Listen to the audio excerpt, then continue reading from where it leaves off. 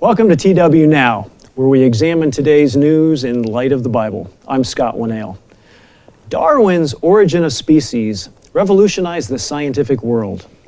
His hypotheses are grand and appear to create a relatively simple explanation for the origin of life without a need for a creator. But there are holes in Darwin's seemingly bulletproof theory. In the roughly 160 years since Darwin wrote his seminal work, much science has been carried out, and many new facts have come to light. Some of the facts appear to support Darwin's ideas of macroevolution, but upon closer examination, they fall short. How does macroevolution fall short, and what are the problems with this idea? Why don't we hear about these scientific faux pas as the media reports the issues, or even in our science classrooms? For example, did you know that over 1,000 scientists from around the globe, many from highly reputable and highly respected universities and institutes, have now signed a petition calling into question the science behind evolutionary theory? And you see a link to an article about that. Most of these scientists possess doctorates in their fields of research. Not surprisingly, though, this startling headline did not make it into the popular press. This week on TW Now, we welcome two returning guests who have studied this topic in great detail and who will shed light on this often one-sided and clouded issue. I'd like to welcome back Mr. Gerald Weston.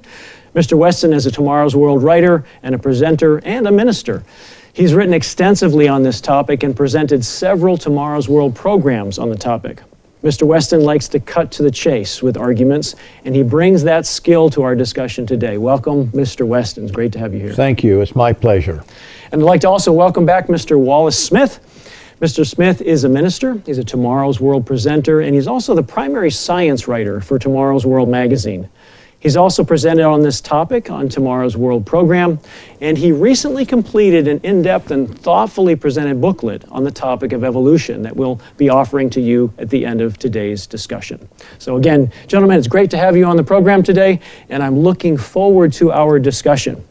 By the way, for our audience, this program is being pre-recorded because when it airs, several of our staff will be away at a church-sponsored summer camp.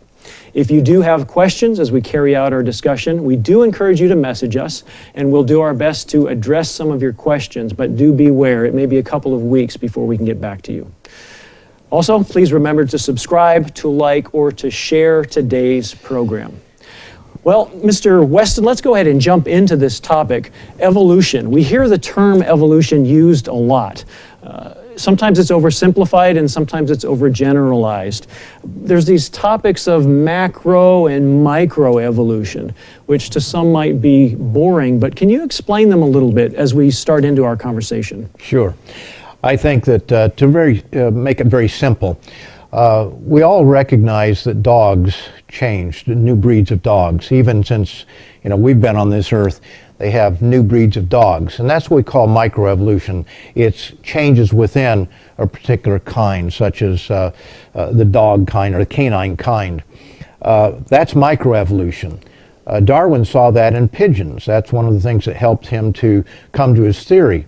He could see different types of pigeons, different looks, radically different looks of pigeons. However, macroevolution is something like lizards changing to birds, because they say that birds came from reptiles. So you have a huge leap from one particular kind to something totally different. That's macroevolution, and that's where we have a problem. And so we're going to be talking about this concept of macroevolution today, right. This change from one species to an entirely different species. Yes, we accept microevolution. I think that we'd be foolish, anybody would be foolish to say that it doesn't happen, because it does. And it's basically microevolution then is sort of variation within a species. Within a species. Right. Okay. Mr. Smith, we're talking today about Darwin, or Darwinian evolution, this concept of macroevolution. Can you explain a little bit more what Darwin's Origin of the Species treatise talked about? Sure, I could do that. You have Charles Darwin. I think credit needs to be given where it's due. His insight was rather remarkable. It was wrong, it's mistaken, but it was a radical idea and revolutionized the world for being as simple as it was. Essentially, he made some observations that he applied to the idea of evolution. Evolution as an idea existed before Darwin. You had different ideas of how animals could possibly change over time, that perhaps the animals we see today had somehow descended from other animals. Perhaps the giraffe's neck became long because over generations of reaching into the trees, the animal's neck just stretched. But they didn't have a good explanation. And frankly, without Darwin's theory, it just wasn't taken nearly as seriously. But what Darwin recognized is that, well, his ideas were that, one, indeed the animals and living things have somehow, he suggested, descended from other animals. Where else did they come from? So they've descended from other animals. But his insight was on what he thought were the possible mechanisms. One was that he noticed animals varied. You look at birds, and even within a species, some have longer beaks, some have shorter beaks, some may have stouter or stronger beaks, and even between us and our own families, there's variations between us and our children. But that within all that random variation, it's all happening in a world in which there's so much competition. There's a competition for resources. There's a competition to reproduce and to make more children. And so what he was thinking was that perhaps a sense of natural selection, that within these random variations, some variations might make the offspring a little better suited to survive in their environment. So if you have a collection of birds, some of them might have beaks that are just a bit longer so they can reach in places that other birds can't. Well, that would give that particular bird a slight advantage. That bird's offspring would do a better job getting resources, creating more baby birds than the other birds. And that over time, nature in a certain kind of way would reward that animal with more opportunities to reproduce, more opportunities for food, and thus the other characteristics wouldn't be rewarded as much. And so you have a change that's been rewarded. Suddenly you can have a new species of birds with perhaps longer beaks. And when he saw there was a certain logic to that, then he said, well, just extrapolate that. Just imagine how over time we could have a wondrous variety in the animals, where eventually, an animal evolves a thumb, that seems to work differently than the other fingers. So it was a simple idea, recognizing there is random variation in life and recognizing there is pressure to survive and reproduce. So possibly those two things together can produce all of life that we have in all of its seemingly infinite variety. So it was a very simple idea, but part of why it was so popular was it gave a mechanism for something that no one had a mechanism for. Many people wanted evolution sort of to be true because it didn't require a God, and it seemed like something that might do the trick, and it was the philosophy of it that really caught fire. Okay. Maybe I could add an example. Evolution theory has a lot of examples that they use that are classic examples in high schools, and they sound very good. For example, in the United Kingdom or in England, there was one famous experiment or observation of moths, that certain dark-colored moth thrived in a particular city because at that time they used a lot of coal and everything was dirty and had black dust all over it. And so it pointed out that they survived, whereas the ones that were white didn't survive because the birds could find them a lot easier and ate them.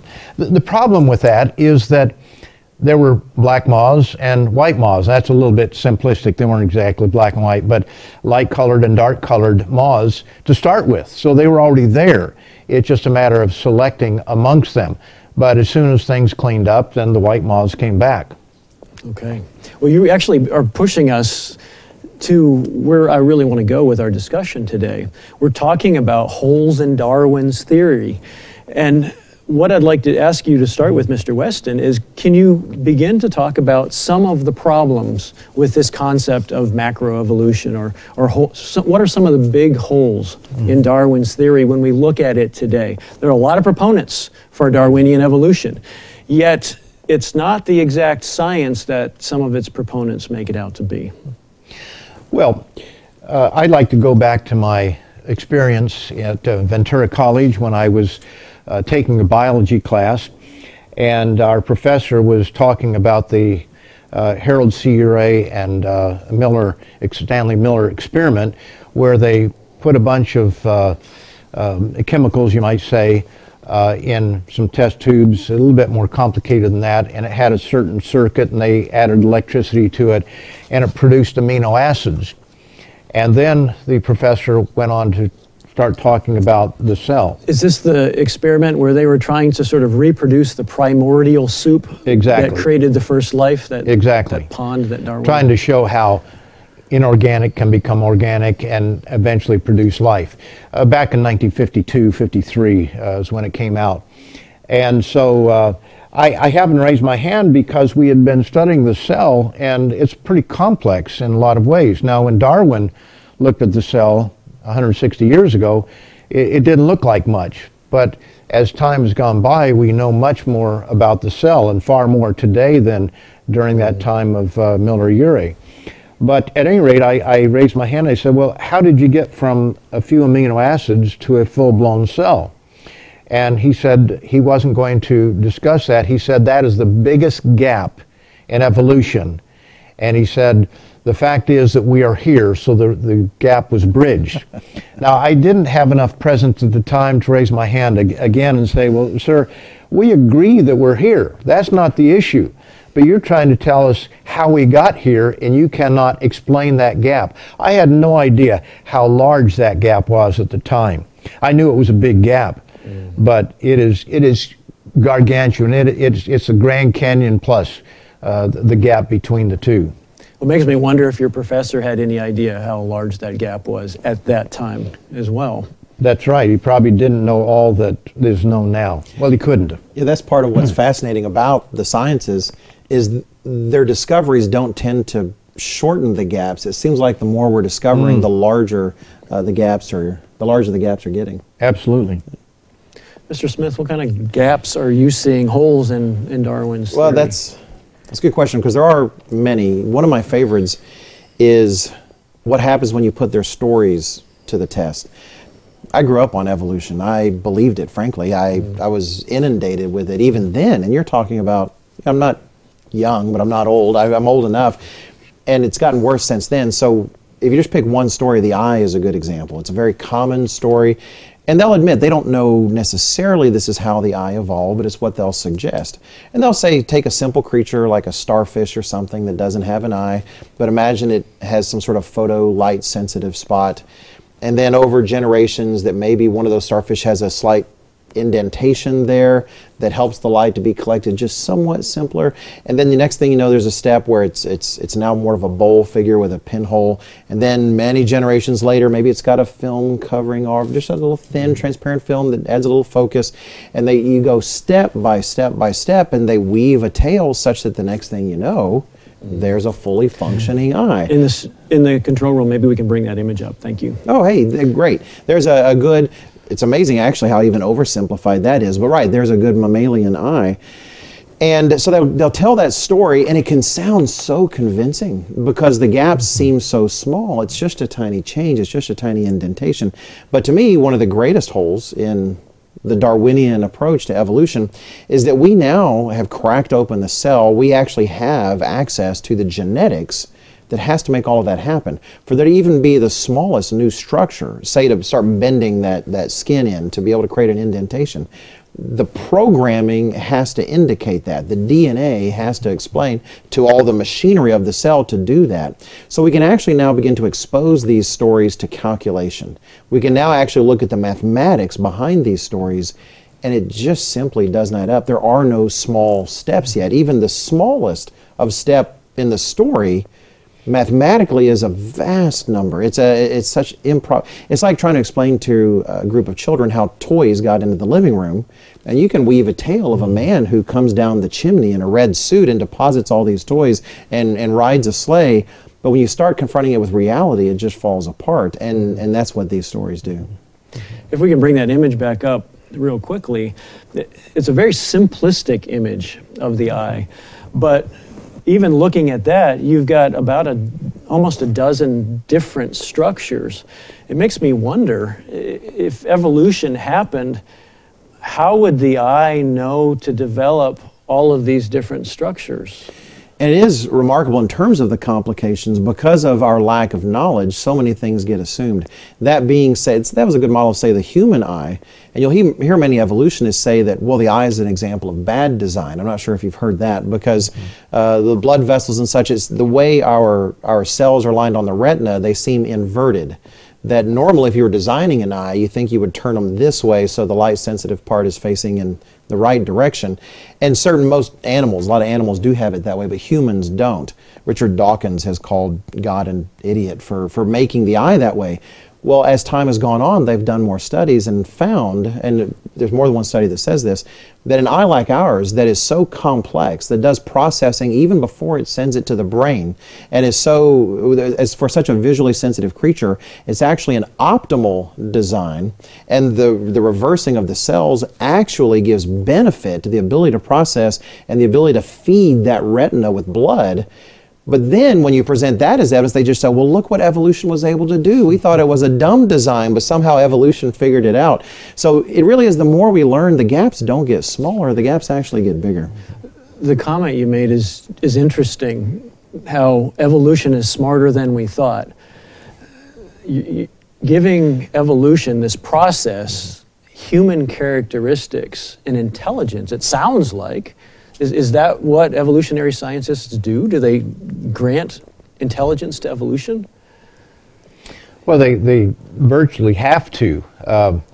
When you look at the structure of the cell, for example, it's made up of machines, molecular machines. That's a term that evolutionists use. Now, a machine, we know people make machines.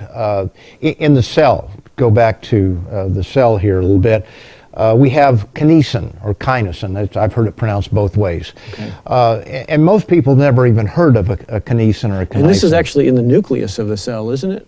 Or is this would be in the regular part. Okay, we've got an image too that they can look at. Yeah, and it's not even on there. I mean, there's so much. There is no such thing as a simple cell. We hear about that in biology classes, but there is nothing that is simple about the cell. It is incredibly complex. But a kinesin is no more than a truck. It's a little fellow that carries a product from one part of the cell to the next part of the cell. The cell is always under construction. And so it can only go one way, but it has to find its way on microtubules, little highways within the cell, and take it from this place over to where it belongs. And it knows where to take it. Now, we don't just have one kinesin. Each cell has about 40 kinesin because they have a different trailer hitch, to put it in terms we can understand. One doesn't carry every product in the cell. It only carries certain ones. And so you've got all these different ones. Now, I suppose a simple cell had just a broad hitch that could carry everything. But you have to stop and think, how did that happen? And why did it happen? And how does this machine know to take this product from here and take it over here? You start asking questions. You can come up with stories, and I like that. We were talking about that earlier. Evolution is great at telling stories, but they're not really good at explaining the actual mechanism and how it actually works, how it could have happened. And one thing I appreciate about what he said, it is, if you've ever seen any videos of that particular protein in action, that apparatus, it really is remarkable to just sort of see it walking along these microtubules inside the cell. Is that, well, how does it know? Well, if you talk to some of these scientists, physicists, and biochemists and such, they'll explain, well, here's how it happens. This chemical reaction causes this, and there's an attraction between these, but once this happens, that triggers this, that causes this to let go, and then it binds to another. And they can map out this story, but what they've mapped out, do you remember the old cartoons in the U.S. with... who's the big chicken, the big rooster? Foghorn Leghorn, and he's always abusing that poor dog. And he would create this remarkable contraption, like they call it a Rube Goldberg machine, where some water pours into a bucket that falls down and pulls a lever and does all these things. The ability to explain every step in that contraption that results in the dog getting kicked in the pants or whatever the case is, doesn't explain where it all came from. Rather, you're simply describing the components of a design. You can explain how it all happens, but how did it all come to be that way? It's clearly a hallmark of design. Well, how does that level of complexity happen in stages so that it's fulfilled? What could have happened if all of those stages didn't happen the way they needed to? Well, I think one of the interesting things, I've used this before, is that you could have all the components of the cell, which would be massive. I mean, that's no small task in itself. But unless you have a Glad bag holding it all together, you don't have a cell. I used to use that analogy, a Glad bag. But the more I've studied into it, bag. a Ziploc, yeah, whatever it is. But it isn't just a membrane. They talk about, a bubble, and it all ended up in a bubble. Well, this is something that's very, very complex. It's a double-lined wall, and it allows certain things in and other things it doesn't allow in. And it's very complex. So it has a gatekeeper at pores. It has pores within the cellular structure there, the cellular wall, that allows certain things in that need to be inside, but keeps things out that shouldn't be there. How did that happen? Again, you go back. If you don't have something to hold it all together, you've got nothing. But how do you have this cellular wall without the DNA and the replication of proteins to make it all up? It really is remarkable if you were to think of, say, an intelligent house. Well, my phone has an app if you want to try to control your home from one source. And if we could design a house where the doors, the walls, everything knew everything you wanted. If someone brought a package from Amazon and it knew that was the package you ordered, it would bring it in for you and somehow place it on your counter. If it was a package that was mismarked because it's meant to go to the neighbor, it wouldn't bring the package in. It recognized people you want in your house. It would recognize people you didn't want into your house. If there's an intruder, it would sound the alarm on its own. It would rearrange the furniture if it needs to match the sunlight as it comes in through the window. If you had a house like that, you would think, this is remarkable. Who designed something like this? And yet everything I've described is, frankly, elementary school level stuff compared to what the cell wall is capable of doing, like Mr. Weston was describing. And yet somehow we're supposed to imagine that this came together without any active design. It just doesn't make any sense. We're supposed to imagine, we're supposed to believe. That's right. That it happens that way. It really is. It's almost the same language some would use of faith, right? It's someone that you just have to believe. Mr. Weston, can you think of any other big holes in evolution? Another way I might ask the question, actually, is there a problem with evolution that you personally find most trouble with? Well, I think what I've been talking about is what I find the most trouble with. However, a huge problem for Darwin, and Darwin recognized it at the very beginning, was that you would have to have all these fossils in the ground. In other words, to get from this species to another one, it's all by little steps, little incremental steps. And so you would think that in the fossil record you would find these steps along the way. You wouldn't find every one of them, but you certainly would find a lot of them. We've been looking for the missing link in the human chain of things. But it isn't the missing link that we're looking for. It is the missing links by the thousands that are there. They're not there. They can't find them. And there was a hope during Darwin's time that with more exploration we would find these links. But as time has gone by, we don't find those links. In fact, what we find are creatures that are fully formed, but they're not of any, link from this to that. We can, even with the human links that they're finding, there are huge problems with that. They have portray it as though it's just a nice even step.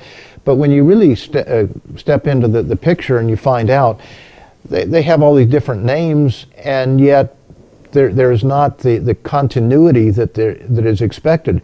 As was brought out, and this may have changed in more recent times, but you take all of the bones that they have for human evolution and put them in the back of a pickup. Yeah. There just aren't that many. And so you take this and little bone and you extrapolate and you make this great picture. And then they put the soft material on it, so you have a hairy person, and much of the difference in species has to do with soft tissue. For example, birds have a flow-through lung. It's not a diaphragm as reptiles have. It's a totally different type of a lung. And so how did it move from this lung to the next one? You talk about the bones. It reminds me of a trip my family and I made to Washington, D.C. several years ago. and we were in the Museum of Natural History. So we're looking at skeletons of dinosaurs and all of these other types of creatures.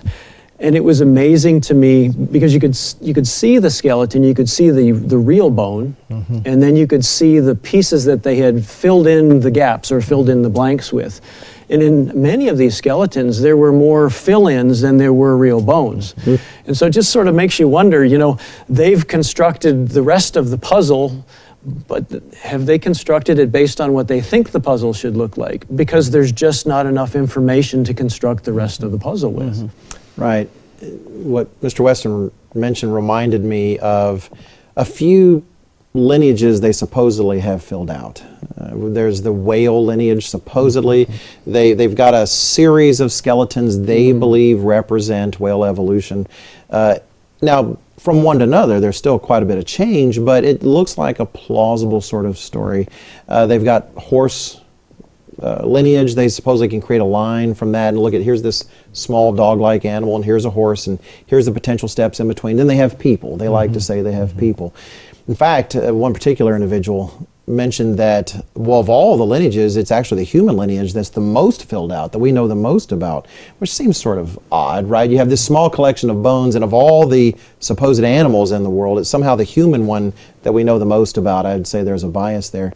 But if that's all we have is a supposed whale lineage and a supposed horse lineage, a supposed people lineage, when the world is full of so much, I would say that the weight of the evidence is still so remarkably against that. The fossil record still to this day does not bolster the idea of evolution en masse unless you come to it with that line of thinking. Unless you come to it actually concluding, well, some will complain, well, how many gaps are you going to have to fill in? We filled in this gap. Well, no, if you've got a gap the size of the Grand Canyon, and you point out to me that, well, if you're willing to hop on that rock right there, that's still not a bridge. And so much of it is hypothetical. These are arranged not because there's a label on the bone that says, by the way, I used to be this other animal, and one day I'll evolve into that animal. There's a great deal of hypothesizing. There's no soft tissue to look at. There's generally no DNA in these many examples. But if you go in on the presumption that evolution happened, well, sure, you can make a lot of things fit together, but it really is just presumption. Well, is it though? I mean, I think about a whale in a whale skeleton, and I think you've seen pictures of this, where if you look at the flipper of a whale, and you look at in the bones in that flipper, and or in that what's the word I'm looking for? Fin? Fin, yes. I'm thinking like a seal flipper. Same thing with a seal flipper. And you look at the bones in a human hand, they really look similar. Doesn't that indicate that you've got some kind of evolution from maybe a whale or a seal to a human being? There's an interesting study that was done, I think, in 2018. And you won't see it much in the popular press because it's generally not a pro-evolution study. But those who would argue evolution argue that there should be these trees we can diagram, such that you have humans and you have whales, and there's going to be some common ancestor, and they would cite that as evidence. I actually put a picture of those two bone sets in the book for that reason. But someone suggested, based on intelligent design ideas, that if life was intelligently designed, then maybe the interrelationships between their design isn't reflected by a tree so much, but by what's called a dependency graph. And if you talk to someone in information technology that work with computers, you see that programs these days are written in a very modular fashion, where this program is making a call to this other sub-program in another program. It's an example of something intelligently designed where you're reusing things that were designed for one thing, but they happen to serve another purpose as well. And they actually did an experiment. I won't go into the details. It's I think I don't care if I put a citation for that in the book or not. We had to trim some things. But in that, they took a look at some marine animals, and they know their genetics, they know their relationships, and they tested which is a better fit. Statistically, an evolutionary tree or a dependency graph, which is clearly an evidence of intelligent design. And the dependency graph won hands down. That it makes far more sense to think that these similarities are the reflection of intelligent arrangement as opposed to something that simply evolved over time in a tree, which I thought was fascinating, because they'll often say there's no positive research indicating intelligence, and that study is one. to make it real simple, there's a place, I believe it's Charlevoix up in Michigan, and off the main road, if you drive off into the subdivisions there, subdivision where the houses are, there's some very interesting houses. The roofs are not square as we would have. They don't have sharp edges. It's more like a rolling hillside. And the reason is because there was a particular builder who built houses that way. And they're quite remarkable. And so what it shows is a common designer. God certainly could, if he is like, well, I don't want to liken him to us, but we're made in his image, and we follow certain patterns. So it's how you tell the story. Evolutionists want to tell it one way, but there's another explanation for it, and we believe there's a better explanation for these things, and that is that God created them. Of course, evolutionists say, well, we can't fill in this gap, we can't do this or that, and that's the God of gaps. But in reality, we have the God of materialism with evolutionists. They think that there's an evolutionary explanation for everything, and they'll throw out questions such as, well, where did God come from? Well, that's the God of materialism in reality. In other words, their argument against us can be turned right around. Right. There really are so many gaps that are just filled in with evolution.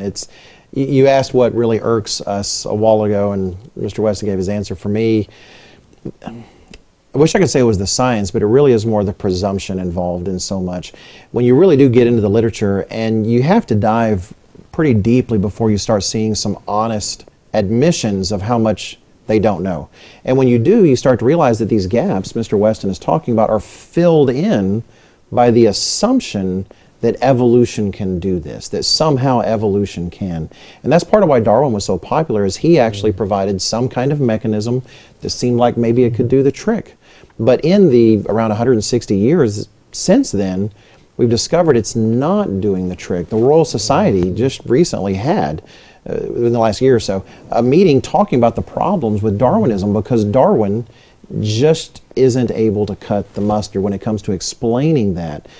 But yet we still hear it like it's a given fact. We shouldn't question it. We can't explain the mechanism. We can't explain how it happened. We can't explain how it defeats all improbabilities, but please just assume it actually happened and take our word for it. That's worse than what the religious guy on television is asking me to do for his beliefs.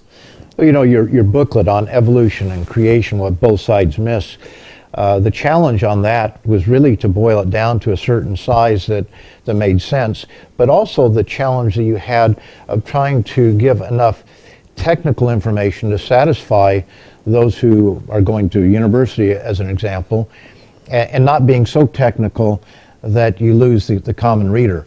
So it was very difficult for you to be able to have that kind of balance in there. Thank you. I probably cried on your shoulder a good bit. Well, you had some great quotes. I mean, there's some great quotes in there from evolutionists of what they don't know. And I would challenge our readers our viewers to get that booklet. And, you know, even if it's a little bit technical at certain times, there's so much that you can gain from it. And I like to challenge myself a little bit, read things that are a little bit over my head, because you learn over a period of time. And so that's an outstanding resource that you've put together there. Thank you. Let me ask you, we've sort of been going in this direction. There are gaps. The scientists today are, a term I would use when I worked with my graduate students years ago, was they're extrapolating beyond the data. You know, it looks like there's a little bit of a trend, but they're leaping out here way down the line and thinking, oh, if we take the line out far enough, it's going to take us there. You know, with graduate students, one of the biggest things we have to work with them on when they're writing a thesis or a dissertation in their conclusion section is making sure they are not drawing conclusions based on what they want to see, but they're drawing conclusions based on what they have seen. And it's always been, it's irked me as a university faculty member, former university faculty member, that scientists allow themselves to get away with things they would never allow their graduate students to get away with. But I guess my question to you is, why does science do this? Why do evolutionary scientists lean toward or go toward or run toward or support macroevolution when there's really not the scientific undergirding? Mr. Weston? Well, I think that there's one scripture in the Bible that really explains it. Romans 8:7, because the carnal mind, the physical fleshly mind, apart from God working with it, is enmity against God. It's not subject to the law of God, neither indeed can be. There's a hostility toward God. And I think that when you take a book like Richard Dawkins' book, The God Delusion, and various other ones, these men are hostile to God. Now, why are they hostile to God? There are even quotes on that. I forget the fellow's name, a very famous evolutionist, who basically said, we want freedom to do whatever we want to do. And when you read Romans, the first chapter, it says that they have suppressed the truth.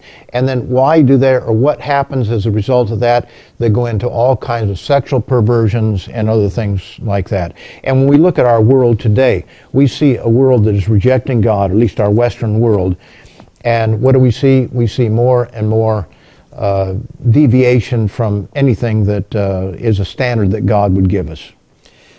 I think Romans 1 says a lot in the passage he just referred to, where Paul talks about those who think they're wise, but he says actually what there is to be known about God in terms of general revelation is there for them, and they see this, but they did not like to retain God in their minds. They didn't want to think about that. It really does inhibit your freedom when you feel accountable to someone.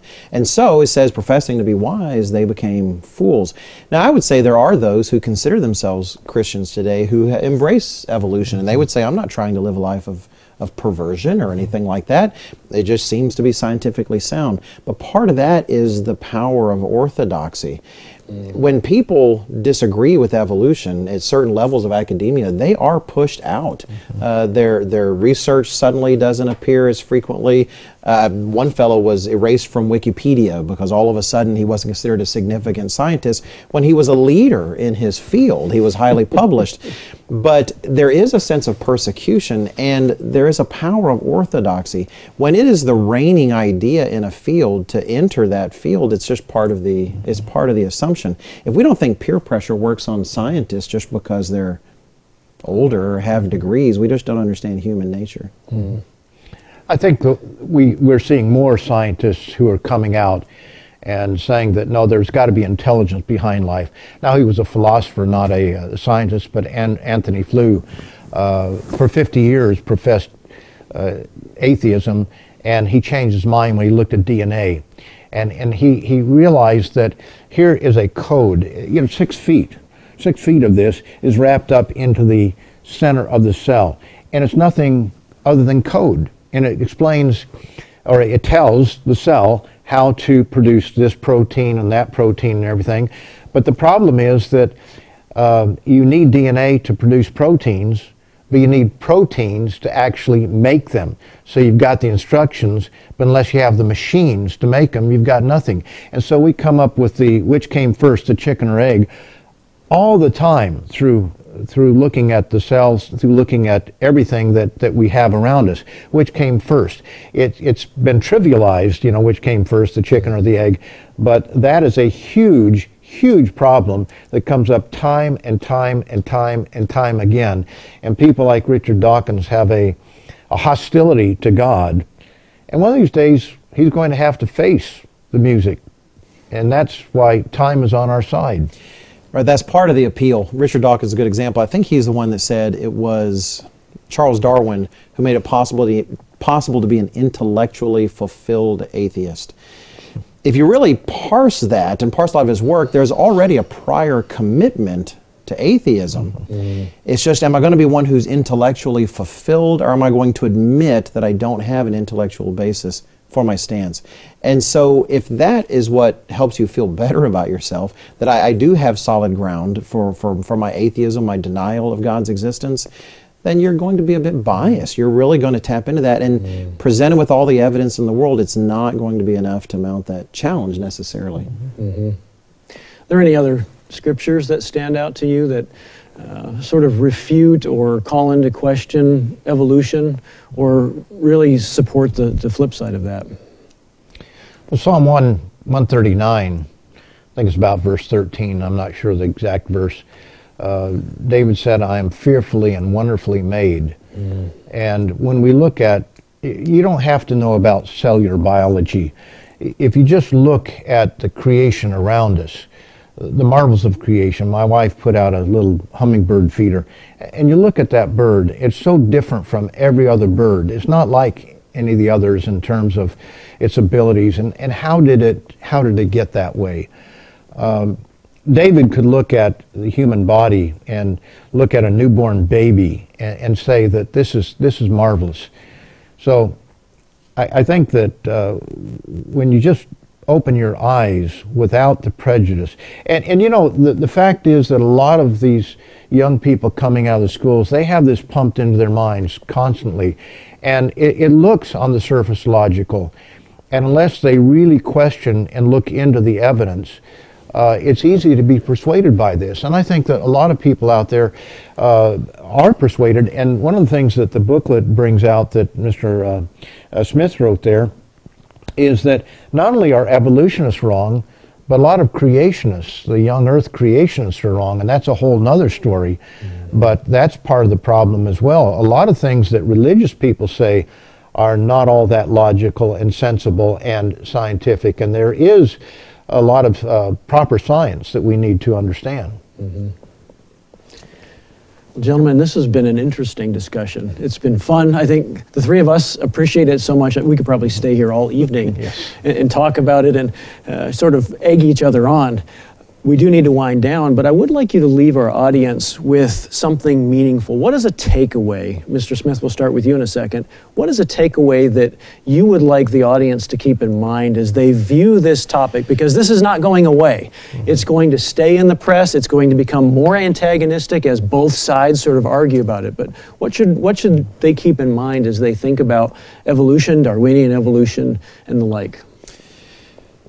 I would encourage anyone watching our program right now, if you're not going to be able to get away from this mindset, if all you take in is the constant feed that's coming to you from popular media, the Discovery Channel, all of that takes evolution for a given. Step aside, get away from it just a little bit, dive into some of the sorts of materials that actually evolution is encouraging you not to read. Try to read some of Michael Behe's work. He's an intelligent design theorist, and his work, Darwin's Black Box, and others. I like Behe's work because his very first book, Darwin's Black Box, was really a sort of pillar. And he breaks up his work. If you don't want the technical details, he highlights that. You can read this if you want to, but read this.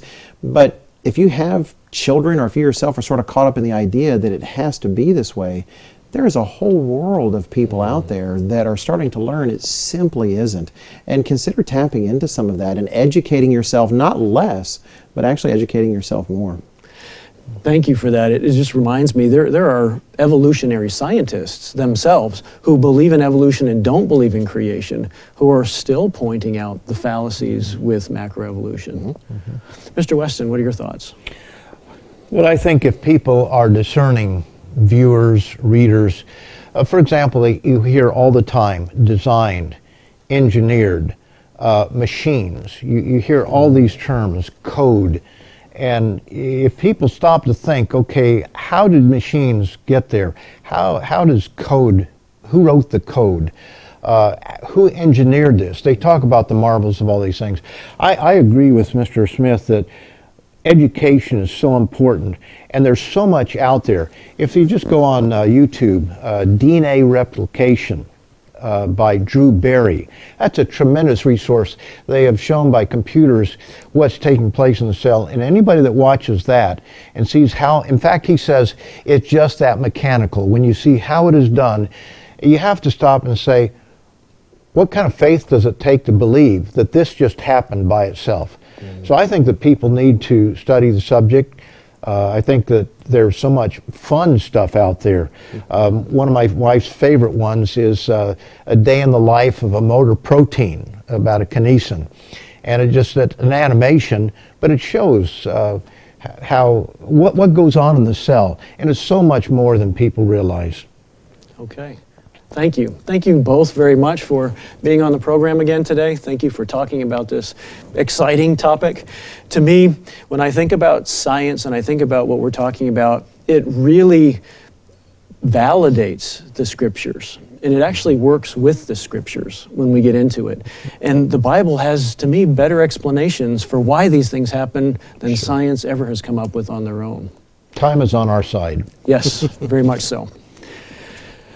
Changes or adaptations within species do occur over time, as we've talked about, microevolution. For example, crossbreeding different types of dogs, Mr. Weston talked about this, brings out different traits, longer tails, shorter noses, etc. But macroevolution, evolution above the species levels, monkeys, for example, evolving into human beings, is a far-fetched and truly impossible idea if we take a fair and a measured look at the quantum amount of new development that has to occur to support such changes. For macroevolution to truly work, as Darwin and others have professed, these micro changes, tiny little changes, would need to happen extremely quickly and also at the same time, or the organism would die and the process would end. Macroevolution, this big change, is nothing more than an intellectual wishful thinking. It is the hope of individuals who do not want to be beholden to an all-powerful, all-knowing God and his life-giving laws. Today we've just touched on this topic. If you'd like to learn more about the holes in Darwin's theory and further in-depth explanations, be sure to read our new booklet Mr. Smith has written. We've got a copy of it here for you to see as well. It's called Evolution and Creation, What Both Sides Miss. And you can find this at tomorrowsworld.org. It's free for the download or it's free for ordering. In this booklet, Mr. Smith takes a very fair look at both arguments from macroevolution and also what is called creation science, both of which do have flaws. To view more of today's news in light of the Bible, be sure to join us each week here on TW Now. Next week, we plan to examine the question, where is the kingdom of God? We invite you to subscribe, like, or share today's program. And again, we look forward to seeing you next week.